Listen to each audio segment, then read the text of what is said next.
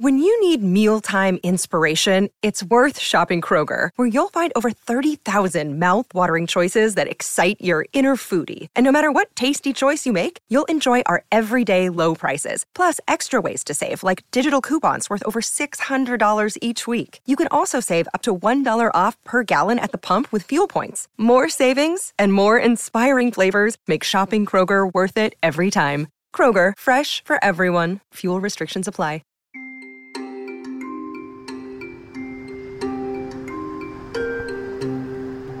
So to paint a picture of my grandmother, my parents separated when I was 3.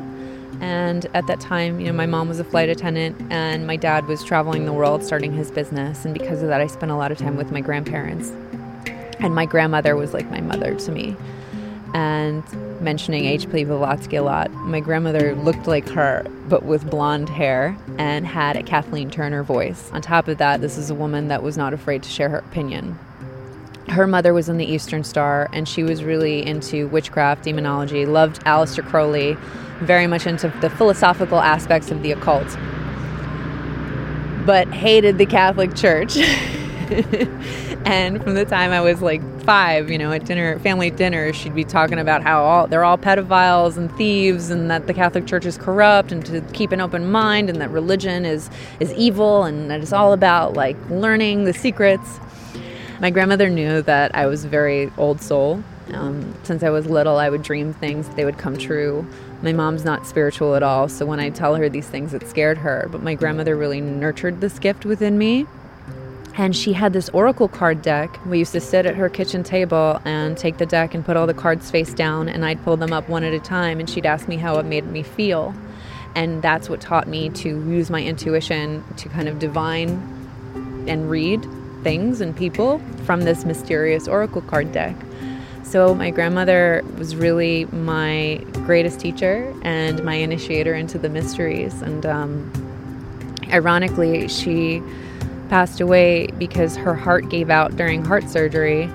And it's weird that my whole life path would be tied to what she taught me as a child and also rooted in the heart. So it feels like this really meta poetry for the way things played out. And she was just a unique character, one of a kind. I got turned on to Aldous Huxley because of her. She was reading 2001, A Space Odyssey and A Clockwork Orange and exposing me to this. The picture I'm painting, I was very little. My grandmother died when I was 13, so I'm like 8 years old. She's teaching me how to read oracle cards, young, and exposing me to these things. She, I think, wouldn't be surprised at all, because when you look back to Brave New World, not too far from where we're at, it's weird looking back to the past and even thinking back then in the 60s, 50s, 30s, 20s, where we're at now. It's the byproduct of many things. Did we create this? Did we predict this? Did the prediction make what has been created? How malleable is thought? How malleable is what we intend or create? Again, are we the reader and the writer, the creator and creation? It's a paradox. I'm Jim Perry, and you are listening to Euphomet, a show about the unknown and our relationship to it. On this edition, occultist, author, oracle, Jen Sodini takes us on a journey of a lifetime, a mystical excursion to Mount Kailash, a millennia of lore and legend, and the struggle for survival, for transformation. Manhattan, I'm with Jen Sodini, who has recently returned from an adventure she will never forget. But midday here in Chinatown, all you can remember, all you can hear is the last blaring horn, the throng of local vendors, and perturbed tourists getting off the wrong subway stop. However, Jen and I know exactly where we are and what we are doing here. She's taking me to have my aura read for the first time, a mystic icebreaker, if you will, for the tale she has in store for me later today. A palate cleanser of sorts, for the manic hustle and bustle between the city alleys and my ears. One of the things that was so funny when I got to Tibet, too, was I actually didn't really know what to expect, but our first stop was in Lhasa. And in Lhasa, there are like feral Lhasa Apsos running around. So What's a Lhasa Apso? so like a Shih Tzu, or like Really? like a little foo-foo dog. They're just running around? Yeah. So they're all over. So it's, you're used to seeing a street dog that's like maybe a little more beat up, or like a pit bull. All throughout Tibet, they're like the most beautiful creatures you'd imagine seeing in a pet shop, and they're just running around. So where are we going right now? We are going to Magic Jewelry in Chinatown to get our aura photos done. Well, I'm excited. I've never done this before. And these pictures look awesome. Like something off an indie album cover, right? Totally my profile picture. Yes. It's gonna...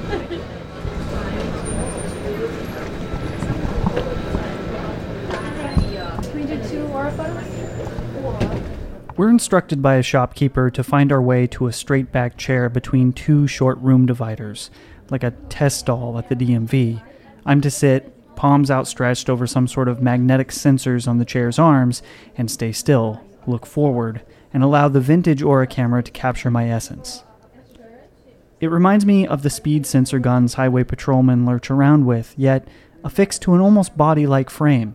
It's a bit Johnny No. 5, and albeit slightly distracting to an uninitiate, it's quick, painless, kind of fun. And put my hands here on these pads. We retrieve our Polaroid-like photos from the adjacent counter and receive a thorough breakdown from our shopkeeper, more a luminary or mediator of insightful aura information. She breaks down the challenges, windfalls, physical and mental dispositions for a 3-week period. Past, future, present. Seemingly, the floating colors depicted in our photo highlight some pertinent information. General enough, but spot on.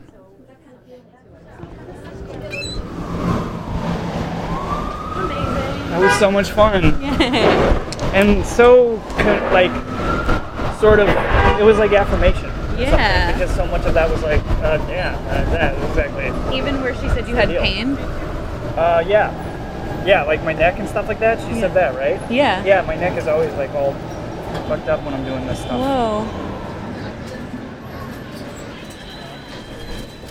So I love the name of that place too, Magic Jewelry, Yeah. right? Can you explain what's going on here, and what did she tell you about? Well, the funny thing about my photo in particular is that our photos were so similar. So as I'm saying this, it's very in alignment with how your photo came out. So you and I both have a lot of indigo energy, which means that we're very sensitive and are in tune to our feelings and emotions and, into our intuitive space. But there's a lot of orange and red happening. So the orange, she said, means that there's going to be a little more calm coming in, but the red that's ever present now means there's like busyness happening, and we're both working on a lot of our career. There's a little bit of yellow, and she said that means that I really love my career.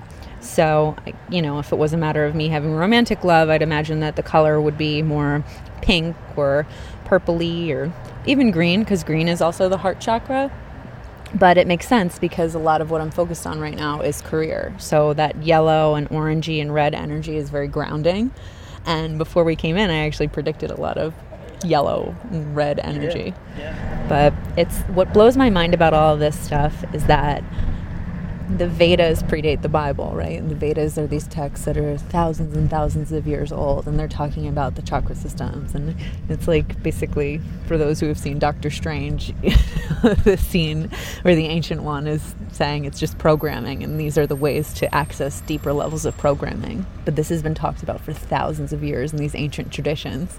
Now we're in this modern world, like, blown away by an aura photograph. And it's like masters of thousands of years gone by are like, who needs the photo? I can see it. Right? Yeah. Doctor Strange, great documentary. Yeah. Well, actually, part of why I wanted to go on this crazy trip that I went on this summer, I had just watched Doctor Strange, and I'm like, oh my God, I need to go to Kamartaj. I need to find this place. So that was a big reason why I agreed. I didn't even know I was agreeing to go to a holy mountain that, is like one of the most sacred sites in the world. So... Yeah, that all happened through divine synchronicity because I have a friend named Dr. Nitin Ron. He had invited me to his birthday party, I went to his birthday party a few months back with a couple that I'm friends with, and they were talking about this trip that they were going on through Nepal and Tibet, and I just kind of injected myself into the conversation. This sounds amazing. Is there room for anybody else? Can I come? And Nitin said, yeah, there might be space for one left. Are you sure you want to go? Well, they'll tell you, are you sure? This would be great to have you there. And I'm like, yeah, I'm sure. I want to go. Sign me up. Fine. So I invited myself to the trip. And then I get looped into the email chain with our fellow travelers. And I come to find out our itinerary and what I signed up for. And it was honestly the most humbling experience I've ever had in my entire life. Like, no way to have prepared or to have even remotely guessed how it would have played out the way it played out, because it was like something from a movie. Next, on Euphomet, we begin our journey and follow the path to enlightenment. Up, without air to breathe. We climb with Jen to find the sacred mountain.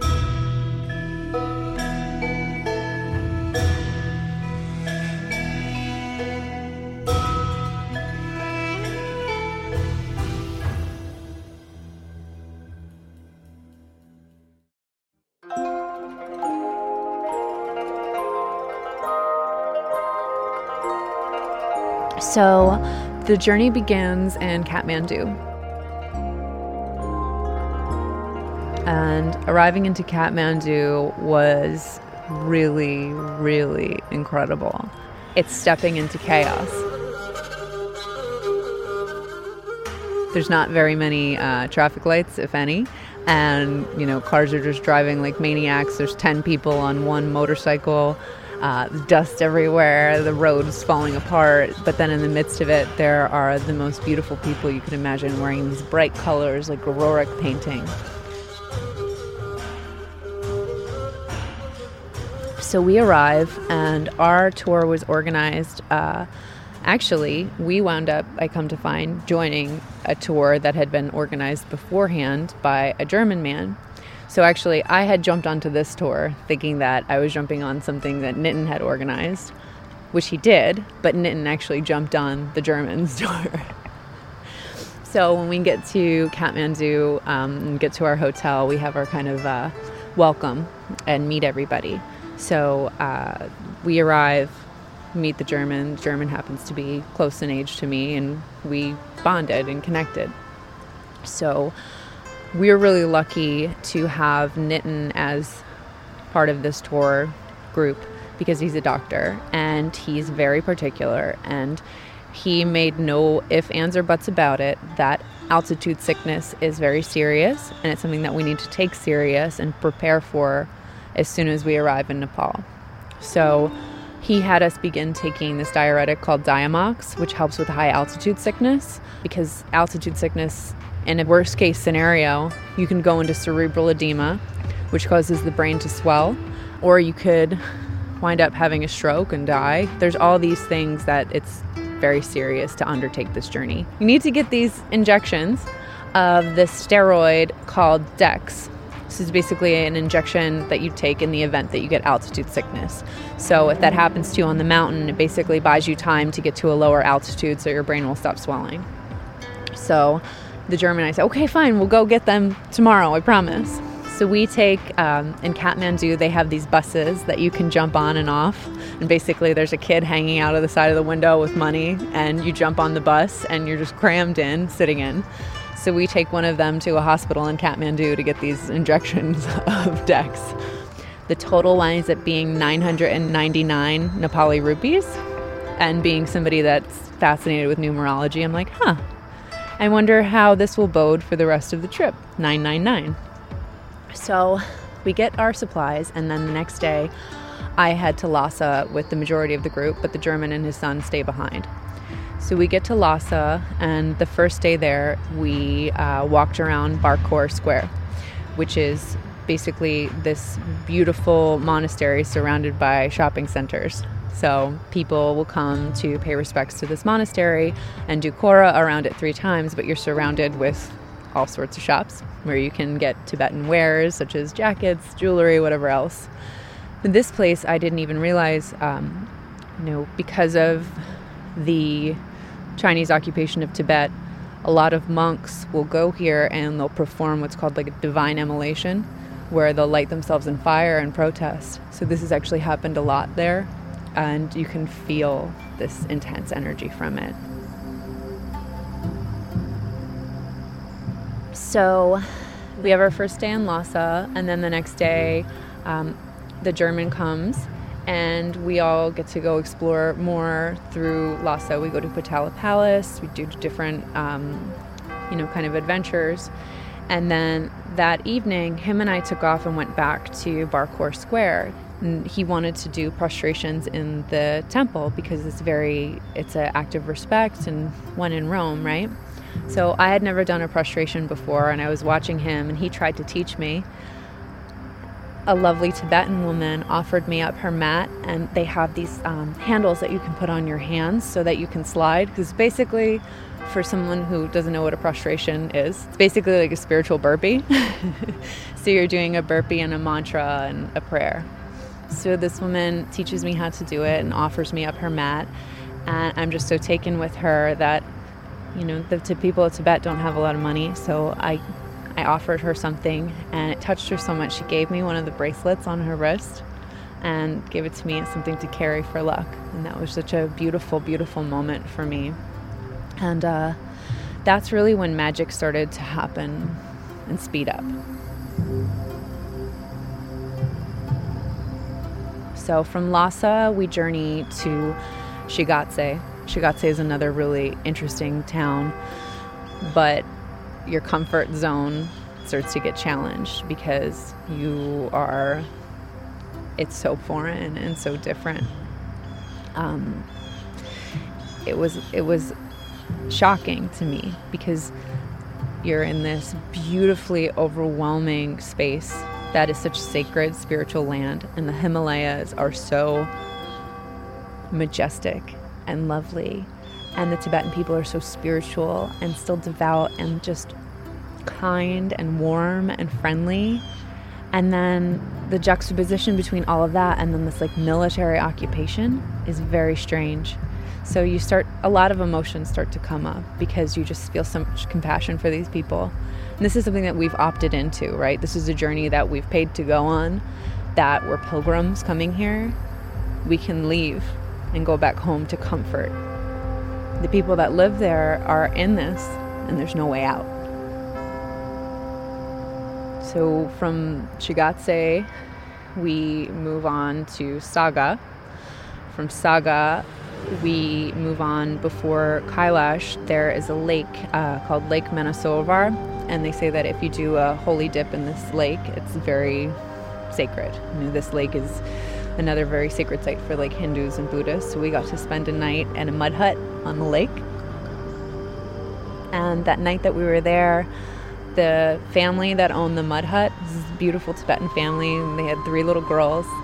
So I bond with the little girls, and the night that we're there, it's a lightning storm. So sitting out in the lightning storm on this sacred lake, and then having these little adorable Tibetan children, and then, bonding with my new friend and learning and absorbing everything was just one of the most profound experiences of my life. The day after that, we had our test Kora, because where the mud hut that we were staying was, there's a monastery behind it that's pretty much a pretty big hike to get up to the top of. So they wanted all of us to put our backpacks on, test how we feel with the altitude. So we do this test and feel pretty okay. I'm like, all right, I think I can do this mountain. For the most part, out of the 20 travelers and I, we all were doing pretty good. So we felt confident that by the time we got to the mountain, it would be good. So finally, the mountain comes.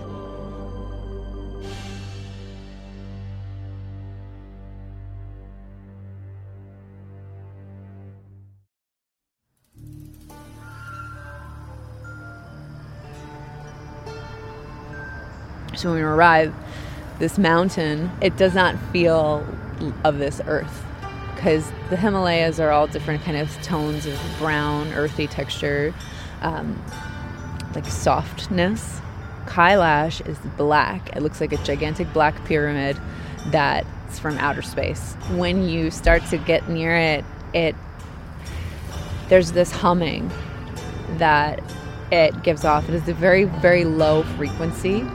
You can feel it's just like this wom, wom, wom. I'm walking alone, and all of these things start to come up where it feels very dreamy. It feels like I'm being shown parts of my path that led me there, and the synchronicity of why and what it's all kind of coming to fruition. And I feel this rising in me, right? Halfway through the first day, I wind up running into the German, and they ask me to walk with them, and I wind up walking with them.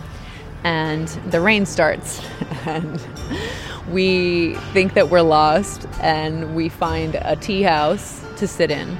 And I'll backtrack by also saying that throughout Nepal, throughout Tibet, and even Bhutan, which was the last place that we went on our journey, the swastika is everywhere. Because to them, the swastika is the sacred symbol of creation. So we get into this tea house that's embroidered with a gigantic swastika. Like, this is just such a trip. It's so strange for Westerners because it's been subverted and it is associated with such evil. But in the East, it's associated with luck and creation. So basically, the Germans during that time took creation and flipped it on its side. I digress. So we hang out in the tea house to wait for the rain, thinking that we're lost, thinking that the day is just, oh man, is it ever going to end? And as the rain parts, actually, the place that we were staying was right across from the tea house. So the day wraps up, go to sleep, don't really get too great of a sleep, but, wake up in the morning ready for day 2. And they prepare us by saying, like, this is the heartbreak day. This is going to be the hardest thing that you ever do in your life. I hope you realize this. This is no joke. I'm like, oh boy, here we go. So the German and I decided to walk together, and because I got close with his son as well, he was like 13. So we all walked together, and as the day is progressing, it feels like just this never-ending Stairmaster. It took about an hour and a half to go 1 mile. It's that bad. And you were going higher and higher in altitude. So it's going up, oxygen's going down. No matter how much you try to move yourself, you can't move. And it's just a strange feeling because I'm in relatively good shape. The person that I was with was in relatively good shape, in great shape actually, and you can't move. Like, you're trying so hard to move your legs and it's just underwater on the moon. But as the day starts going on, he starts to fade really fast. So he starts getting a headache. Headache then turns to nausea. Nausea then turns worse. And I'm seeing this man who's like 6'7" just disintegrate. And we need to take breaks every 10 minutes and like starting to really get worried. So we come to the realization that something's kind of wrong. And luckily we ran into one of the Sherpas that were with us, and he's like, listen, we have to get you to safety because this is serious. I think that you're starting to get mountain sickness and we have to get you off the mountain to the next tea house to safety. So we're like, well, how long is that? About 6 more hours of walking. So the nightmare continues, but we make it. And, go over, and the highest peak of Kailash is a place called Dharmala Pass, where there's lots of prayer flags. And once you reach that, that's the highest, where there's the least level of oxygen, and people will cut their fingernails or cut pieces of their hair there as an act of, like, this is a place of rebirth, or it's, like, supposed to be really good luck. And we were able to do that, and as we're going down, getting closer to safety, we finally get to the tea house. And the fact that it took us so long to do this journey was crazy to get to safety, but it's even crazier because the time we arrived at the tea house, our doctor friend Nitin happened to be there at the exact same time, which is, the chances of that are so slim. The percentage is not anywhere near the realm of reality. So Nitin takes a look at him and sees that his pupils are starting to dilate and that he's about to go into cerebral edema, and the needles that we almost didn't get, he had to get injected by, and Nitin wound up injecting him and basically saving his life. So he couldn't complete the rest of the path. And for me, I felt so emotionally drained and invested in this person's safety that I wound up leaving and taking the ambulance with him off of the mountain as well.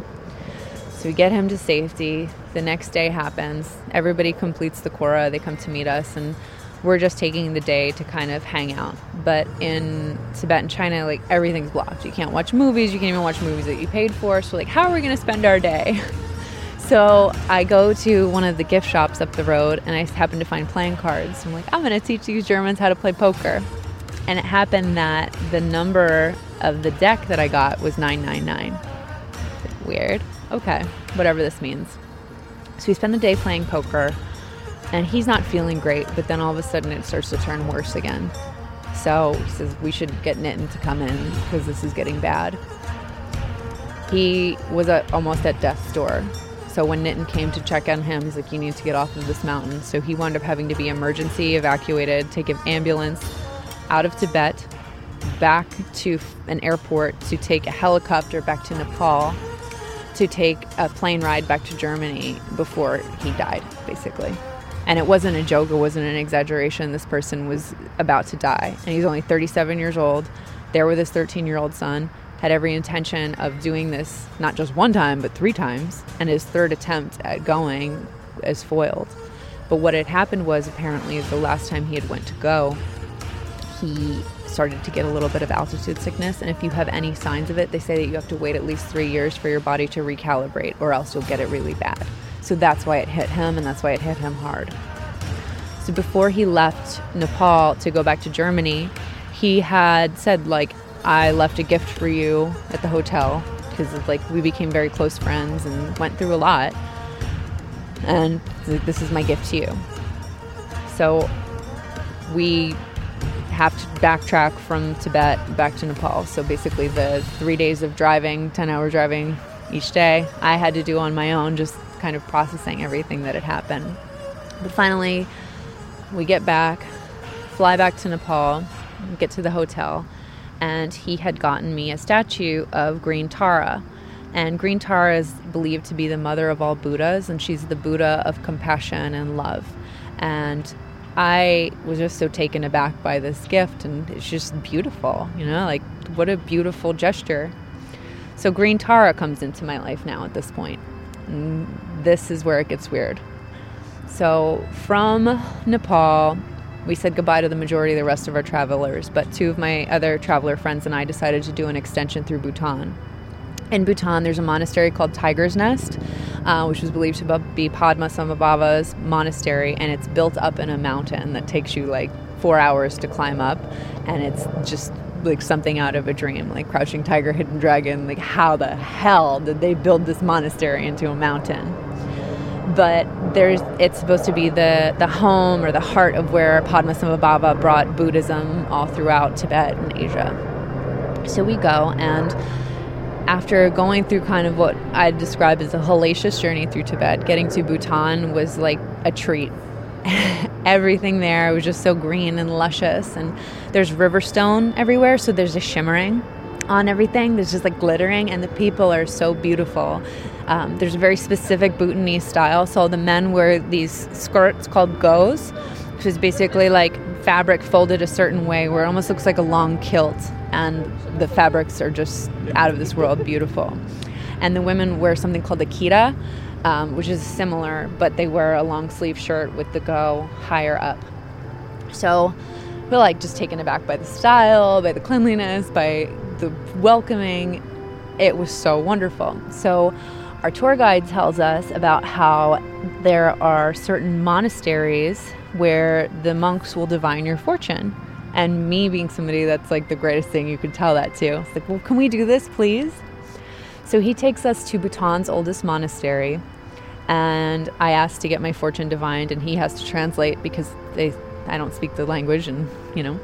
So this monk, the way it works is I sit with the monk. He gives you 3 dice to roll, and then asks you your birthday, and that's how your fortune is divined. So I roll the 3 die, and the number I get is 13.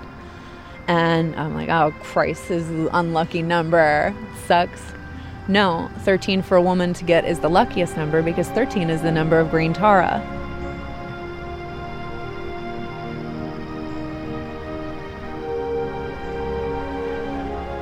So the monk goes on to tell my guide that Green Tara is with me. She's always been protecting me, that I have permission to study Vajrayana Buddhism, to jump ahead into the path if I want to, that she's my fortune, and this whole Green Tara thing. So I tell my guide, I'm like, can you tell him that I was just gifted a Green Tara statue? And the monk was like, see, I told you.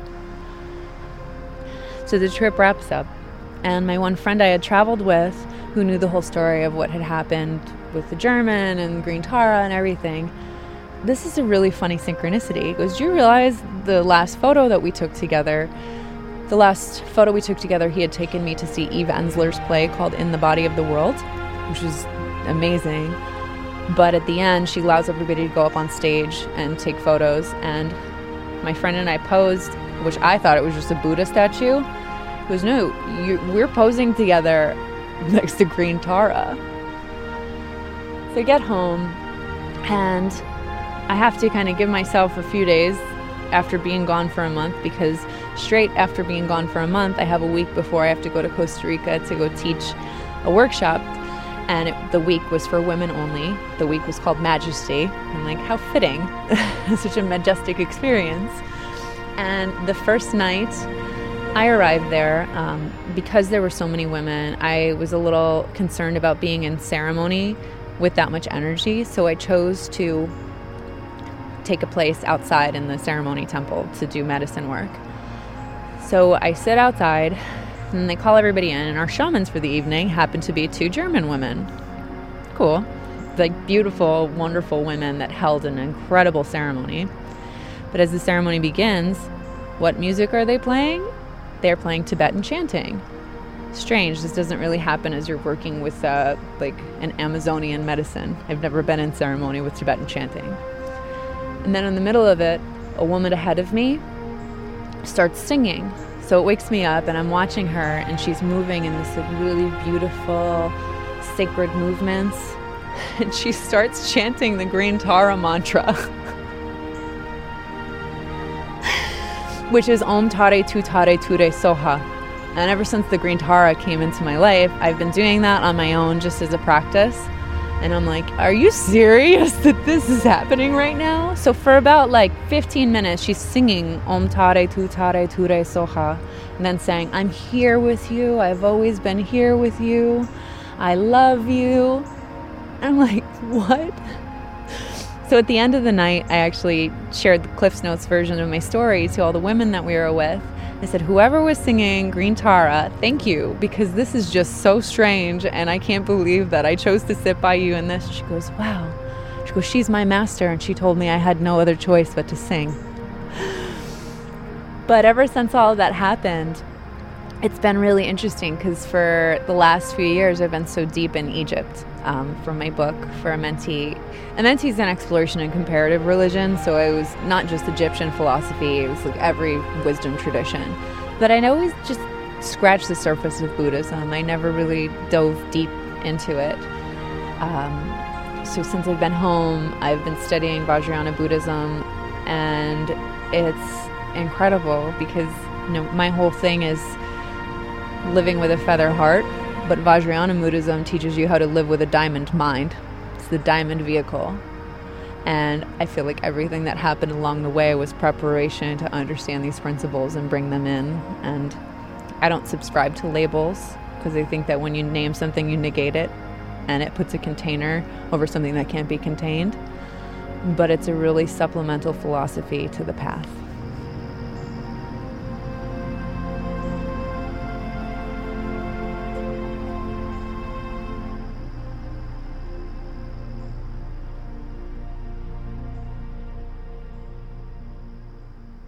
Sitting on a log in this riverside park, Jin recounts her harrowing and enlightened experience, and I'm transfixed, focused on her story. When I feel something brush against my leg, it's nuzzling me. It's a dog from out of nowhere. I look down. There's 3 of them. Yeah. What a great synchronicity. What's your name? My name's Ellen. Ellen, nice to meet you. I'm Jen. Jen. Nice to meet you. And you're Jen? Nice Well, to meet you. Pops. carry on. Thank you. Yeah. See ya. Come on. How's that for a synchronicity? What just happened? Can you describe what just... We just met a lovely woman named Ellen and her 3 Lhasa Apsos, who she had explained to us that Lhasa Apsos are believed to be the reincarnations of monks, Buddhist monks, that didn't finish their vows, so they don't get to come back as people, but they get to come back to listen to people teaching the Dharma. Who also, Ellen, also lived in Nepal. Just got done telling me this great story. Just also telling me that specific dog runs around in the streets everywhere. And then I look down and this dog is just greeting me and all over me, wanting all sorts of the pets. And what a great way to sort of end that story. A little bit of that just coming into 3D reality. Yeah. I think the fact that there was 3 of them is really interesting too. It's talking about 33 miles around the mountain, 3 days to do the 33 miles. So what did Tesla say? Those who know the secrets to 3, 6, and 9 know the secrets of the universe. I think that's what he said. Something like that. Perhaps. What a great... What? Yep. Well, happens.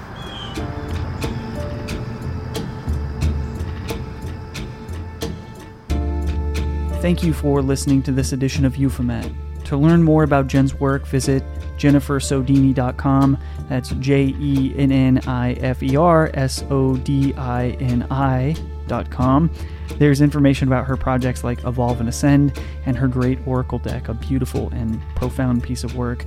I'd like to thank Audible and Empty Faces for their support. Please check out their offers in our show notes and take advantage of their involvement with Euphomet. Make sure to join us on Facebook. Our group, the Society of Euphomet, is where myself and listeners go to share their own experiences and talk about the show. Please join us. You can also follow us at Euphomet on social media and me at It's Jim Perry on Twitter and Instagram. Also, please remember to subscribe, rate, and review us on iTunes. This has been Euphomet. I'm Jim Perry. Until next time, keep looking up.